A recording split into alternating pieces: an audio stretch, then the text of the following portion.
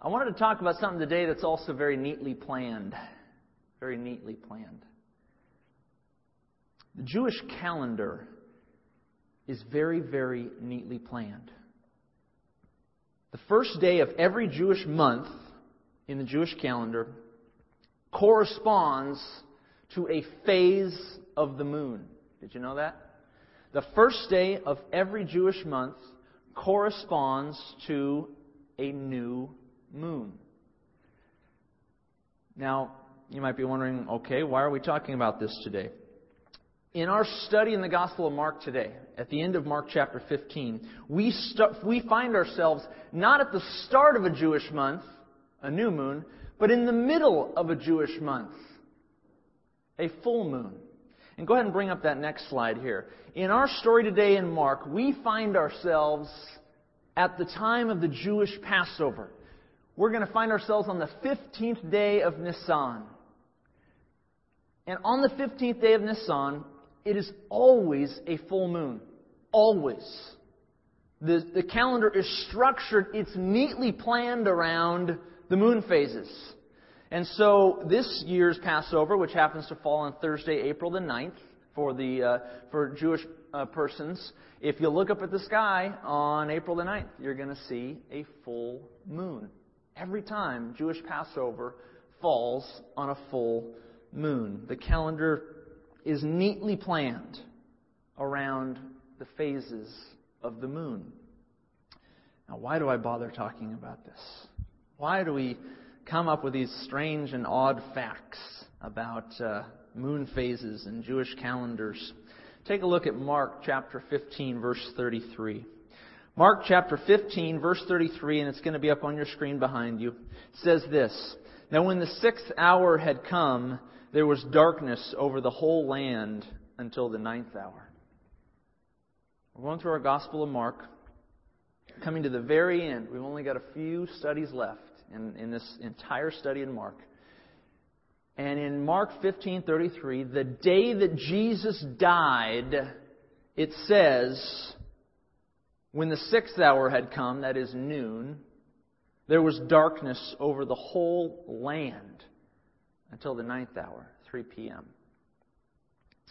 Now, this is a very peculiar statement. Historians, let's backtrack a moment here. Jesus was crucified during the time of Passover, when the moon was at its full phase. Mark and the other gospel writers indicate that the sun was darkened on the day that Jesus died. Yet the 15th of Nisan in the Jewish calendar is a time when the moon is always full. Okay, remember that? 15th of Nisan, always a full moon. Did you know, from a scientific perspective, it is scientifically impossible for there to be a solar eclipse on a full moon day, on a full moon night? Go ahead and bring that up. Solar eclipses are only possible with a new moon phase. What does that mean? That means that unless it was the 1st of Nisan or the first day of another Jewish month, it was scientifically impossible for there to be a solar eclipse on the day that Jesus died. Well, what does that tell us? What does this tell us? It tells us that something else was happening in the sky that day. It tells us that it was not a natural occurrence that day when Jesus died and the sun went dark for 3 hours. It tells us that God intervened in a supernatural, cosmic sense, because it is scientifically impossible for a solar eclipse to occur on a full moon night. Now, some people say, well, maybe the Bible just talks about it. Maybe nobody else talks about that event, right? Wrong. In fact, there are a whole slew of ancient Greek and Roman historians who spoke about a day in and around the time of Jesus' death that had a peculiar sight in the sky. One such historian, his name was Phlegon Trallianus, and he wrote in his History of the Olympics, he wrote this: in the 4th year of the 202nd Olympiad, approximately 32 to 33 AD, A failure of the sun took place greater than any previously known, and night came on at the 6th hour of the day, so that stars actually appeared in the sky, and a great earthquake took place in Bithynia and overthrew the greater part of Nicaea. Now, these are parts of Asia Minor, which tell us that something happened in this day that caused this man writing a history of the Olympics to look up and say, this can't be. And he knew it couldn't be, because they were skilled and trained in the art of astronomy, and even in the time of Jesus' day, they knew it was scientifically impossible for there to be a solar eclipse. In fact, Thales, the guy at the bottom there, bottom left, Thales, he was a historian who didn't have that astronomical perspective. He didn't know that it was impossible for there to be a solar eclipse that day. And he wrote in his records, yeah, there was a solar eclipse this peculiar day right around the time of Christ's death. He thought it was kind of odd. But then the next man, Julius Africanus, rebuked Thales. He said, no. He wrote in his records, he says, no, you're wrong. It couldn't have been a solar eclipse. I know astronomy. And so you see historians going back and forth over this peculiar event in and around the time that Jesus died. Something crazy happened in and around the time of AD 30 to 33 approximately. Historians kind of go back and forth on some of the dates there. And we know unequivocally that it was not a natural occurrence, because no possible way could a solar eclipse happen on a full moon night. Should we be surprised by this occurrence? I say no way. I say the Bible speaks so many times, time and time again, of cosmic events that are unnatural, that are God-caused, that signify a great and mighty day of the Lord. And if there was ever such a day, this was that day. If there was ever such a day, this was that day. Take a look as we continue on in our study. Look at verse 33 and we'll continue to 35. It says, now when the 6th hour had come, there was darkness over the whole land until the 9th hour. And at the 9th hour, Jesus cried out with a loud voice, saying, Eloi, Eloi, lama sabachthani, which is translated, my God, why have you forsaken me?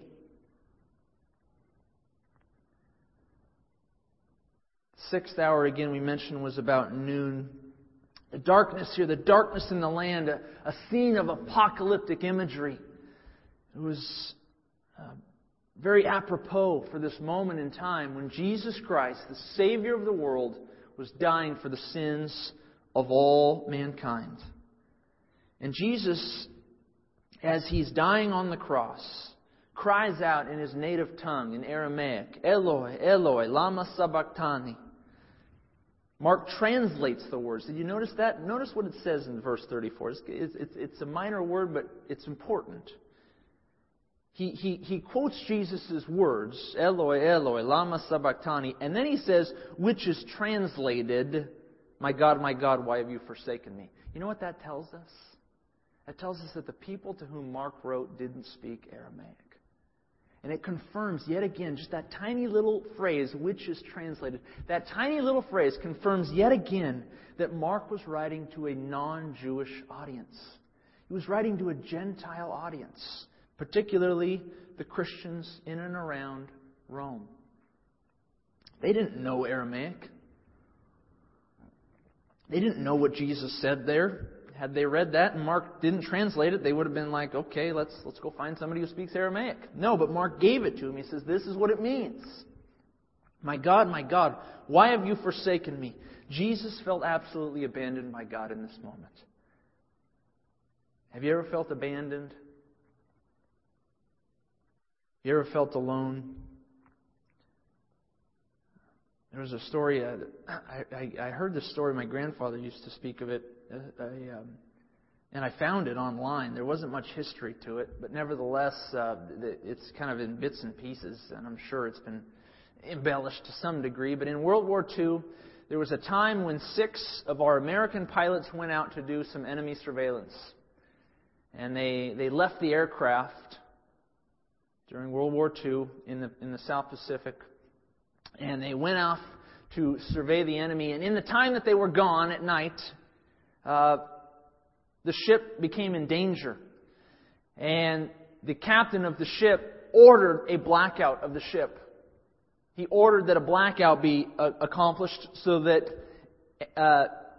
enemy combatants, particularly the Japanese fighters, could not find the ship. And so they went totally dark with their 6 American pilots out doing enemy surveillance. Well, the time came for our American pilots to return back to the aircraft carrier, and as they did, they recognized that there was no lights on the ship. There was no lighting, and they started radioing saying, "Where are you? I know you're in this area, but I can't see you."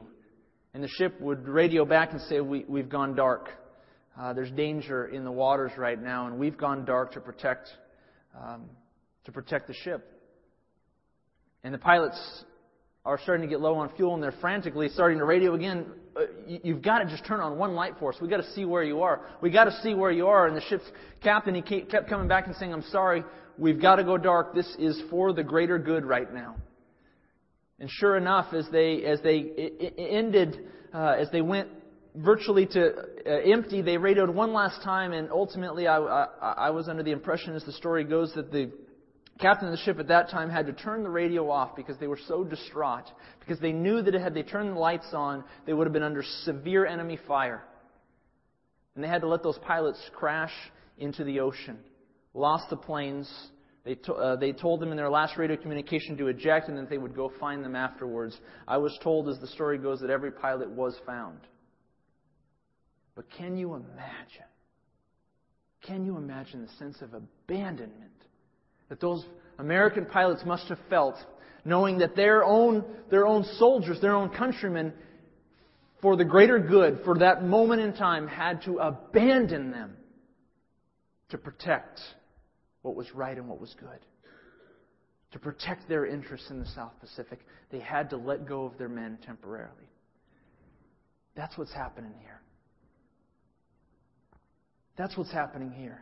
God, in that moment, to protect the greater good, He knew what was right and what was the merciful thing to do. He wanted us to be redeemed through the death of His Son, and He said, "For the greater good, I'm going to abandon my Son temporarily. I'm going to let Him go. He's crying for help, and I'm not going to pick up that radio call right now, because my Son has already told me, not my will, but Your will be done, Father." Jesus was forsaken for the greater good. He was forsaken for the greater good. Verse 35. Then some of those who stood by, when they heard that Jesus was speaking, they said, "Look, he is calling for Elijah." Then someone ran and filled a sponge full of sour wine and put it on a reed and offered it to him to drink, saying, let me read verse 36 again. Then someone ran and filled a sponge full of sour wine, put it on a reed, and offered it to him to drink, saying, "Let him alone. Let us see if Elijah will come to take him down." Okay, now we see something peculiar happening here. The crowd, most likely Jewish crowd, because they would have understood Aramaic, whereas the Romans might not have. The Jewish crowd watching Jesus die, they hear something coming out of His mouth. Okay, they hear the Eloi, Eloi, lama sabachthani, and on the cross, at an elevated angle, under severe conditions, health conditions, understandably, Jesus' speech was probably slurred. It was probably not as intelligible as it could have been. And so when Jesus cried out, "Eloi, Eloi," what some of the Jews may have heard is Elias, Elias, which was the name for Elijah. Elias, Elias, Eloi, Eloi. And so they thought just for that moment, perhaps He's calling out to Elijah. And this was actually a very common thing for them to think about. Because in the time of Jesus' day, there was a very popular, common belief among the Jews that Elijah would actually come in times of need to protect the innocent and rescue the righteous. They actually believed that. They believed that Elijah would return at times, convenient or particular times in which someone who was being persecuted or unjustly harassed could be delivered. And there were actually Jewish apocryphal writings which speak of many fables in which Elijah returns in a disguise to rescue someone. Perhaps that's what they thought, that Jesus was crying out for this rescue from a great prophet of Israel. So a Jewish man fills a sponge. He, perhaps in an effort to sustain Jesus long enough so that Elijah can rescue him, he fills the sponge with sour wine and puts it on a reed and hands it to him. And sometimes we get the impression that this was maybe the sour wine. We look at that and we think, well, maybe that was a bad drink. Maybe that was kind of a mocking drink. In the last study, we noticed wine mixed with myrrh, and that was a mocking gesture. But this one, in fact, is probably not a mocking gesture. In fact, sour wine was a common drink of the peasants and of soldiers. We might liken it to like a lemonade today. It was kind of that bitter taste, but it was refreshing. And so this sour wine gesture was actually probably an act of somewhat of compassion. Probably an act of compassion, not an act of mockery. But we can't be sure. Verse 37. And Jesus cried out with a loud voice, and He breathed His last. Then the veil of the temple was torn in two from top to bottom. So when the centurion who stood opposite Him saw that He cried out like this and breathed His last, he said, "Truly, this man was the Son of God." Truly, this man was the Son of God. Jesus cried out with a loud voice. This is not common for someone dying of crucifixion.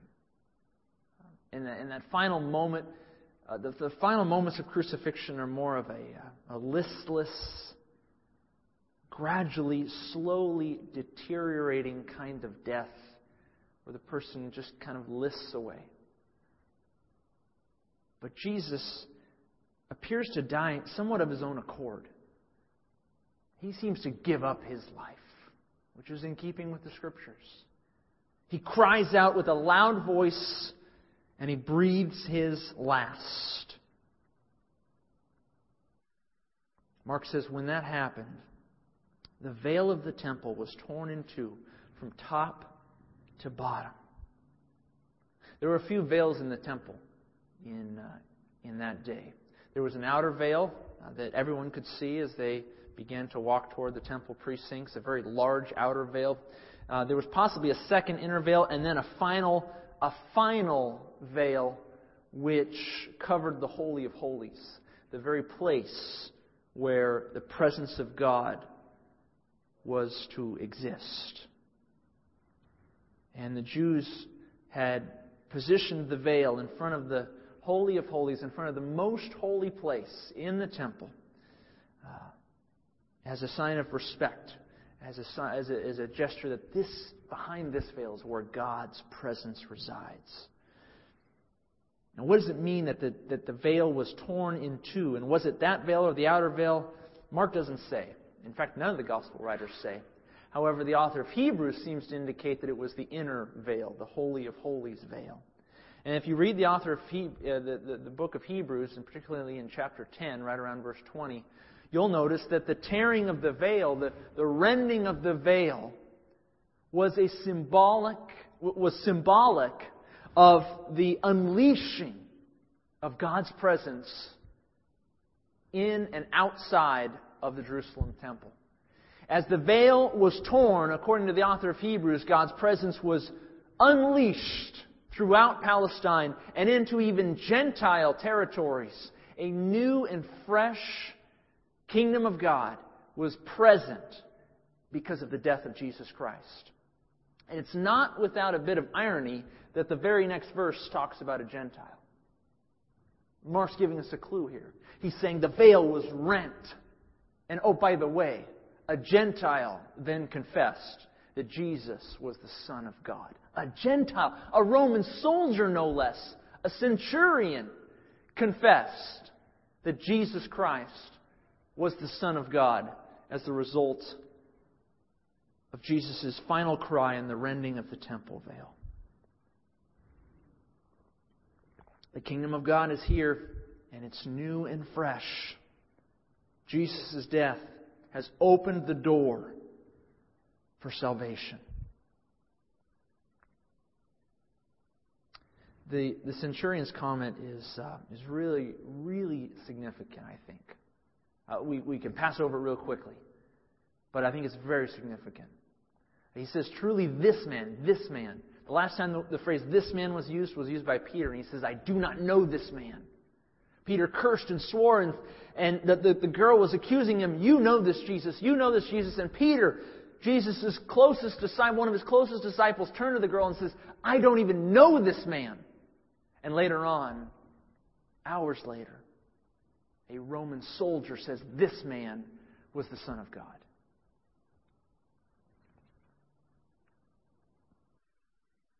The idea of sonship, that Jesus was the Son of God, is a significant phrase throughout the Gospel of Mark. It's happened at least a couple times before. I want to point out two. In Mark 1:11, when Jesus was being baptized, God spoke from the heavens, you are my beloved Son, in whom I am well pleased. In Mark 9:7, at Jesus' transfiguration, God spoke from the heavens. He said, this is my beloved Son. Hear Him. What is particularly notable about these confessions of Jesus' sonship with the Father is that they occur at a time of great cosmic events. In Mark 1, at Jesus' baptisms, what does it say? It says the heavens were parted and the Spirit of God descended like a dove upon Jesus. And the Father declared His sonship. In Mark 9, at the Transfiguration, what happened? Jesus, Peter, James, and John walked up on the mountain, and all of a sudden Jesus' clothes went glistening white, and a cloud enveloped them, and God spoke from the clouds, saying, this is my beloved Son, hear Him. He affirmed Jesus' sonship with Him at a moment of great cosmic event. And here in Mark 15, a centurion, a Roman soldier, no less, in the midst of darkness, hearing the cries from the Jerusalem temple precincts that the veil had been torn, feeling an earthquake as the Gospel of Matthew speaks of at that time. The centurion looks at Jesus up on the cross as He breathes His last and says, truly this man was the Son of God. His sonship affirmed at a moment of great cosmic disturbance. The kingdom of God is being unleashed in a fresh and a new way right here, friends. Fresh and new, like never before. And it is only fitting. It is only fitting, in keeping with that idea that the kingdom of God is being unleashed in a new and fresh way. It is only fitting that the next verses talk about women. Talk about women being witnesses to Jesus Christ. Take a look at this for a moment. Look at verse 40 and 41.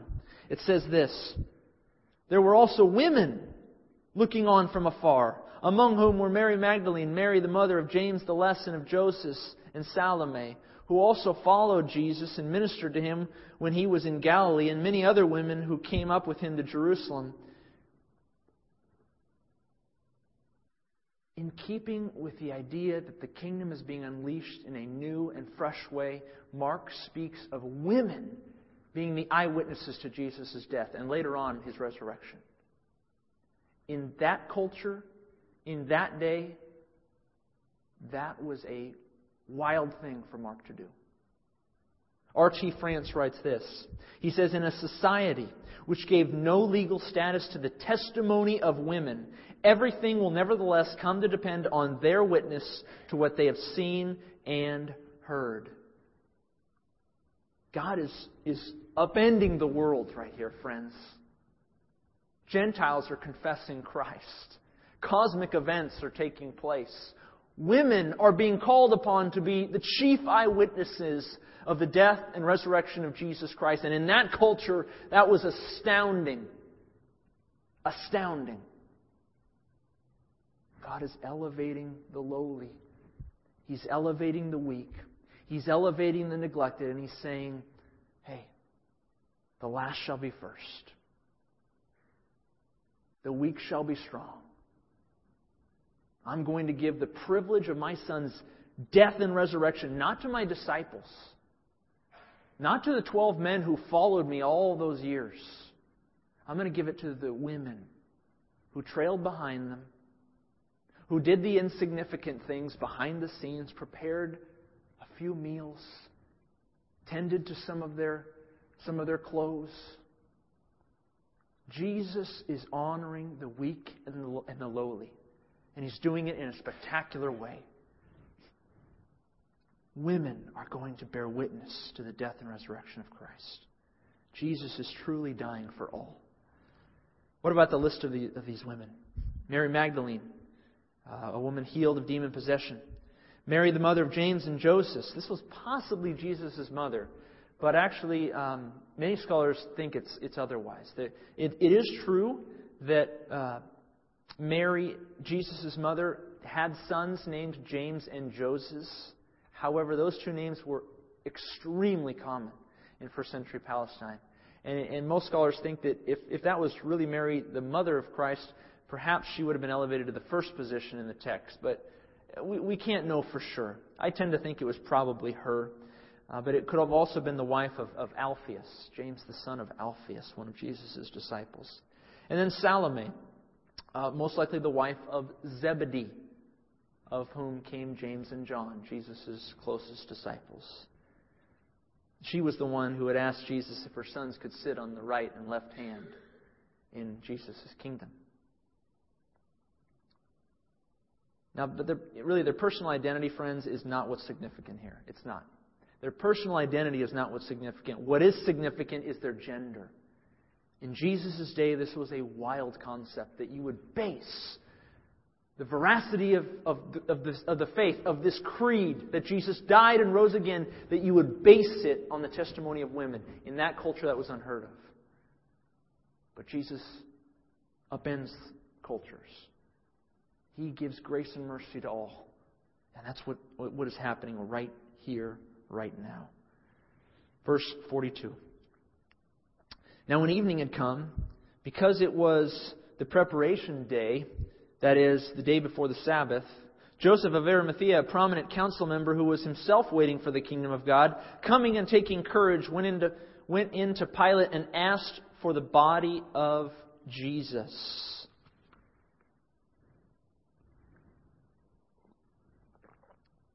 At the start of this message, we considered some of the things surrounding the darkness and some of the extra-biblical evidence for it. Well, there's something really peculiar about this verse too, and it's a little rabbit trail, but hang in there. I think it's going to be fascinating for most of you. The fact that Preparation Day is mentioned is so significant, friends. Preparation Day, it says that is the day before the Sabbath. So what day is that?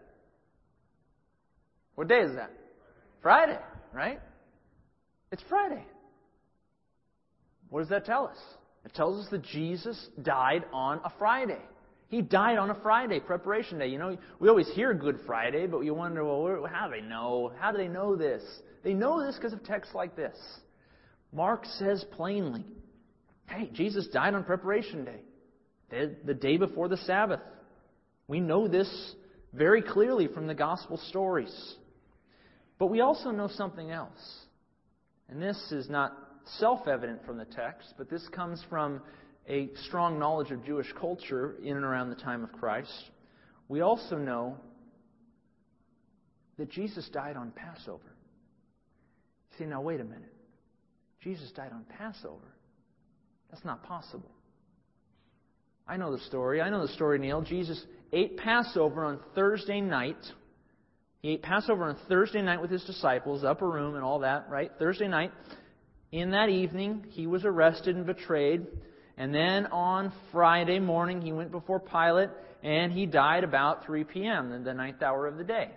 So how can you say He died on Passover? Passover was Thursday. Well, the reason we can say He died on Passover is because the Jews do not count a day as we do. In our culture, we think of a new day as beginning in the morning. We think of a new day starting when the sun comes up. But in Jesus' day, in the Jewish culture, a new day began not when the sun came up, but when the sun set.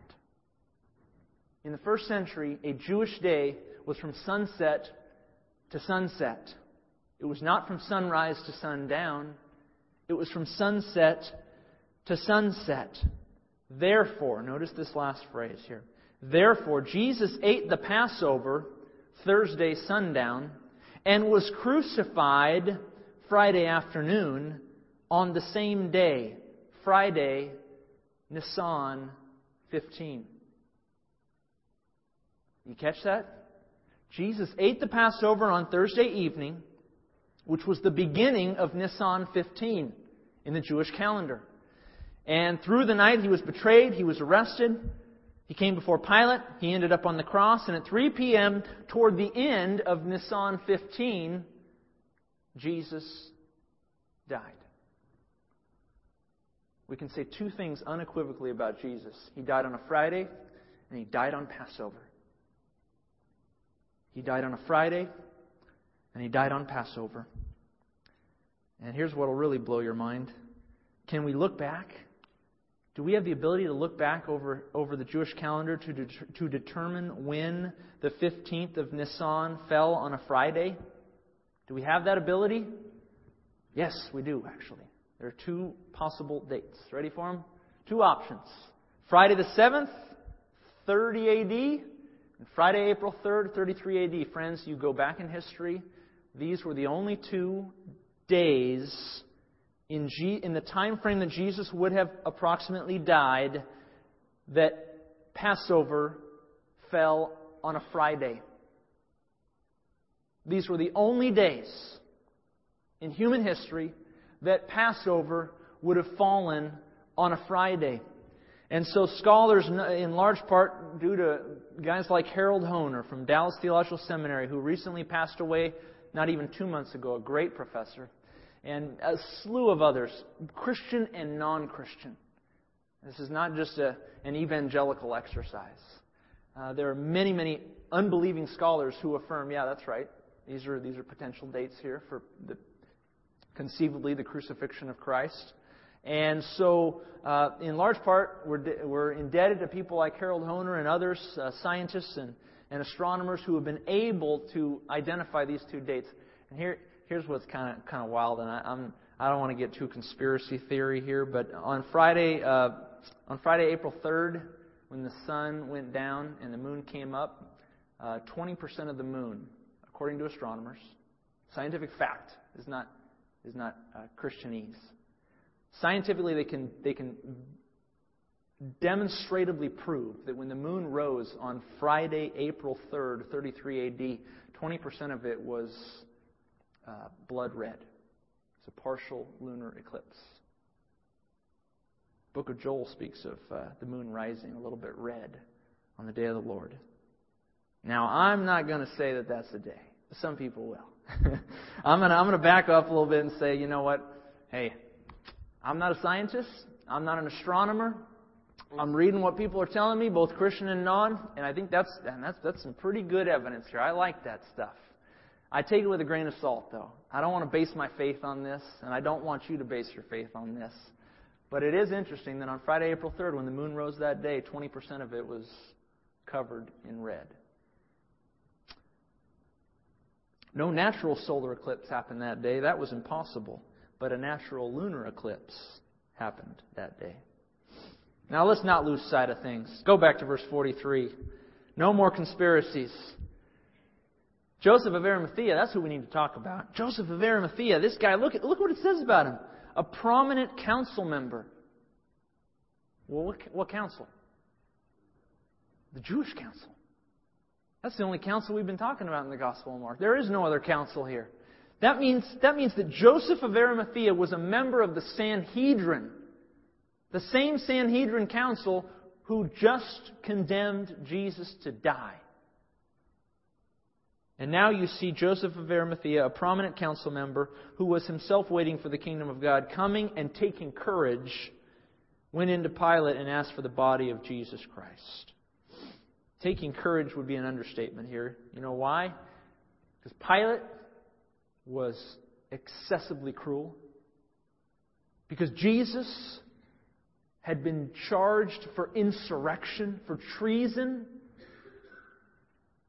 for being a king in place of Caesar. That's what he was charged with. And his fellow Sanhedrin council members had just condemned Jesus of blasphemy. And so when it says there that Joseph of Arimathea took some courage and went before Pilate, friends, this man went beyond boldness. He put his whole life on the line as he walked up to Pilate, bowing his head, just said, "Can I have the body of Christ?" Pilate's like, do you really want to be associated with an insurrectionist, a treasonous person? Do you really want the rest of your council to look upon you, the same men who condemned Jesus to die, and to think of you, why are you tending to his body? But that's what Joseph of Arimathea did. He was willing to stand up in the face of all odds, along with actually Nicodemus, another council member, as John 19 indicates. Nicodemus helped prepare the body with Joseph of Arimathea. 2 Sanhedrin council members, perhaps more, but at least 2, dissented to Jesus' condemnation and death. At least 2 of them dissented, and the council overruled them. Are you willing to stand up to superiors and to co-workers for what is right? Are you willing to follow in Joseph of Arimathea and Nicodemus' example, their footsteps? I do think it's peculiar, and we'll just throw it out there, that Jesus' family or his disciples did not bury him. Friends, that's significant. In Jewish culture, it was very typical for the family first, and if not the family, then the disciples. Remember John the Baptist, when he died back in Mark 6? Who buried him? His disciples. John the Baptist was buried by his disciples. Jesus, at his moment of greatest trial, was abandoned by his closest disciples. And instead, it was only the women in that culture, the neglected ones, who stood by him, who watched and waited, and would soon go to the tomb to finish the preparations for the body. You know, when you believe in Christ, friends, you get a new family, I think. We talk about that a lot here in this church, but it's true. Sometimes your biological family is very, very close, and sometimes it's not. People have different family relationships. But when you become a Christian, when you're a believer in Christ, you get a new family. And oftentimes, that family cares for you and tends to your needs just as much, if not more so, than your own biological family. I was thrilled to see the outpouring of support for James and Mandy this last week. And I saw James here. Where are you, James? There are you. How you doing? All right. Glad to have your wife home? All right. James and Manny, they've got family, but the family's out of town. Family's back in Texas. And many of you stepped up to give them meals, to do some child care, to visit them in the hospital. We were their family in their time of need. And when you believe in Christ, you get a new family. And that's what happened with Jesus. He was a man who saw others who had believed in him come to his aid in his time of greatest need and to prepare his body for burial. Joseph of Arimathea and Nicodemus, unlikely candidates to do so. And yet they reached out to tend for Jesus' body.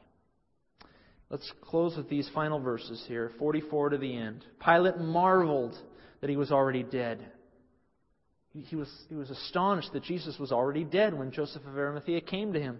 And summoning the centurion, he asked him if he had been dead for some time. So when he found out from the centurion, he granted the body to Joseph. And then Joseph bought fine linen, took Jesus down, and wrapped him in the linen. And he laid him in a tomb, which had been hewn out of the rock, and rolled a stone against the door of the tomb. And Mary Magdalene and Mary, the mother of Joseph, observed where he was laid. Pilate was astonished.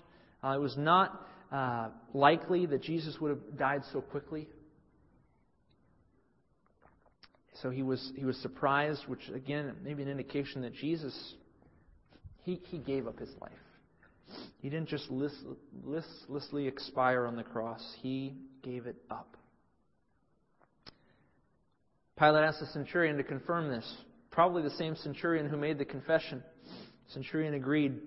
He had in fact expired, and they gave the body to Joseph, who prepared it and who put it in a tomb carved out of rock, a rich man's tomb, which is spoken of in the Scriptures.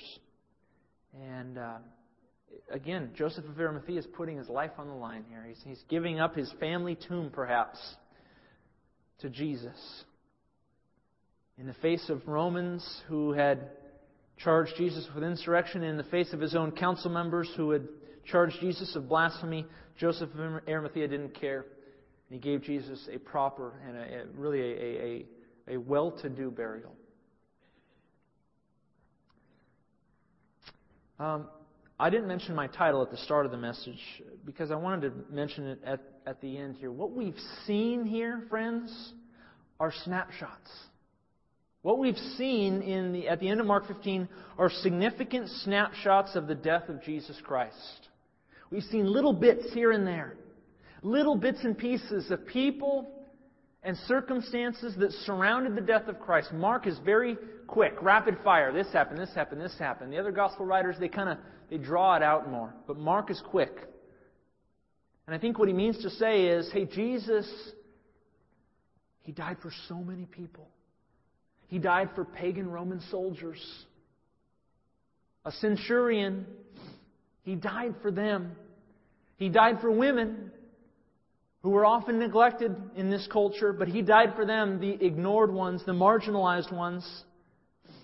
He died for people who stand alone, persecuted and harassed, like Joseph of Arimathea and Nicodemus. He died for them as they stood up against all odds and said, we want to care for the body. Their lives were on the line as they made that statement to Pilate, and as they went back to their council members who had known that they had cared for the body. He died for lonely people who look upon Jesus on the cross and hear Him cry out, Eloi, Eloi, lama sabachthani. And they think, yeah, I felt abandoned before. I felt forsaken before. He died for history buffs who like to figure out when the exact date of the crucifixion was. That was kind of funny. It's supposed to be. He died for astronomers who like to look up at the sky and see cosmic events and wonder, is this the day of the Lord? Is this the day of the Lord? He died for all those people. Snapshots. Rapid fire. Mark is saying Jesus lived and died, and we're going to see on Easter Sunday, He rose again for everybody. He died for you. He died for me. He died for all. He died for you. He died for me. He died for all. Why did He do it? Having just had a baby, I feel like I know with confidence why He did it. I really do. I don't think it's a mystery why Christ died for us. Having just had a baby, I know that He died for me because He loves me. He loves me. He loves me so much because I'm His creation. He made me. We're His handiwork. He made you. When you make something, you die for those things. When you make a baby, no matter what the baby does later in life, no matter how much she disappoints you, no matter how much he goes astray, it just doesn't matter to a parent. It just doesn't matter to a parent. Yeah, it grieves them and it hurts them when they go off in the wrong path. But a parent doesn't think twice about dying for his or her child. A parent doesn't think twice about it. It's instinctual. We do anything for what we make. Jesus made us. And yeah, He's grieved by our sin. There's no question. God is troubled. And as a just God, He requires a penalty for our sin. But He loves us. And His love trumps all. And that's why Jesus went to the cross. That's why He died for pagan Roman soldiers, for women, for people who stand alone for righteousness, for lonely people, for historians and astronomers, for pastors and parishioners. He died for all because He loves what He made. If you've never believed in Christ, I urge you to do this day. Jesus Christ is the Savior of the world. He is the Son of God, and He has told us in His Word that if you believe in Him, you will be with God forever. Believe in Christ, and you will live forever with God. Let's close in a word of prayer. Heavenly Father, Lord, I thank You for Your love that is expressed to us in Your Son, Jesus Christ. By His wounds we have been healed. And Lord, we know why You did this. It's because You love us. It's because You made us. And You care about all of us, from the insignificant ones to the greatest, from the neglected ones to the honored, from the marginalized to the esteemed. You care for every one of us. You died for all of us. I pray, Lord, that no one would leave this day not having come to a saving knowledge of Your Son. We look forward to being with You forever in the kingdom of God through faith in Jesus, our Savior. In His name we pray. Amen.